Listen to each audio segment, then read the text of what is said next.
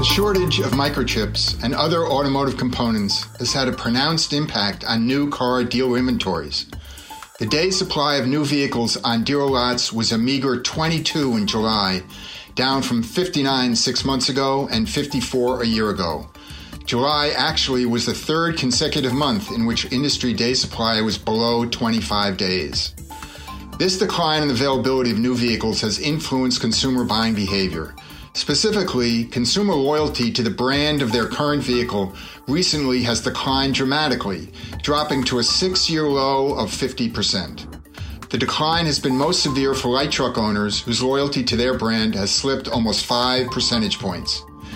These data suggest that consumers who need a new vehicle but cannot find what they want from the same brand as their existing vehicle now are more likely to switch brands than they were 6 months ago.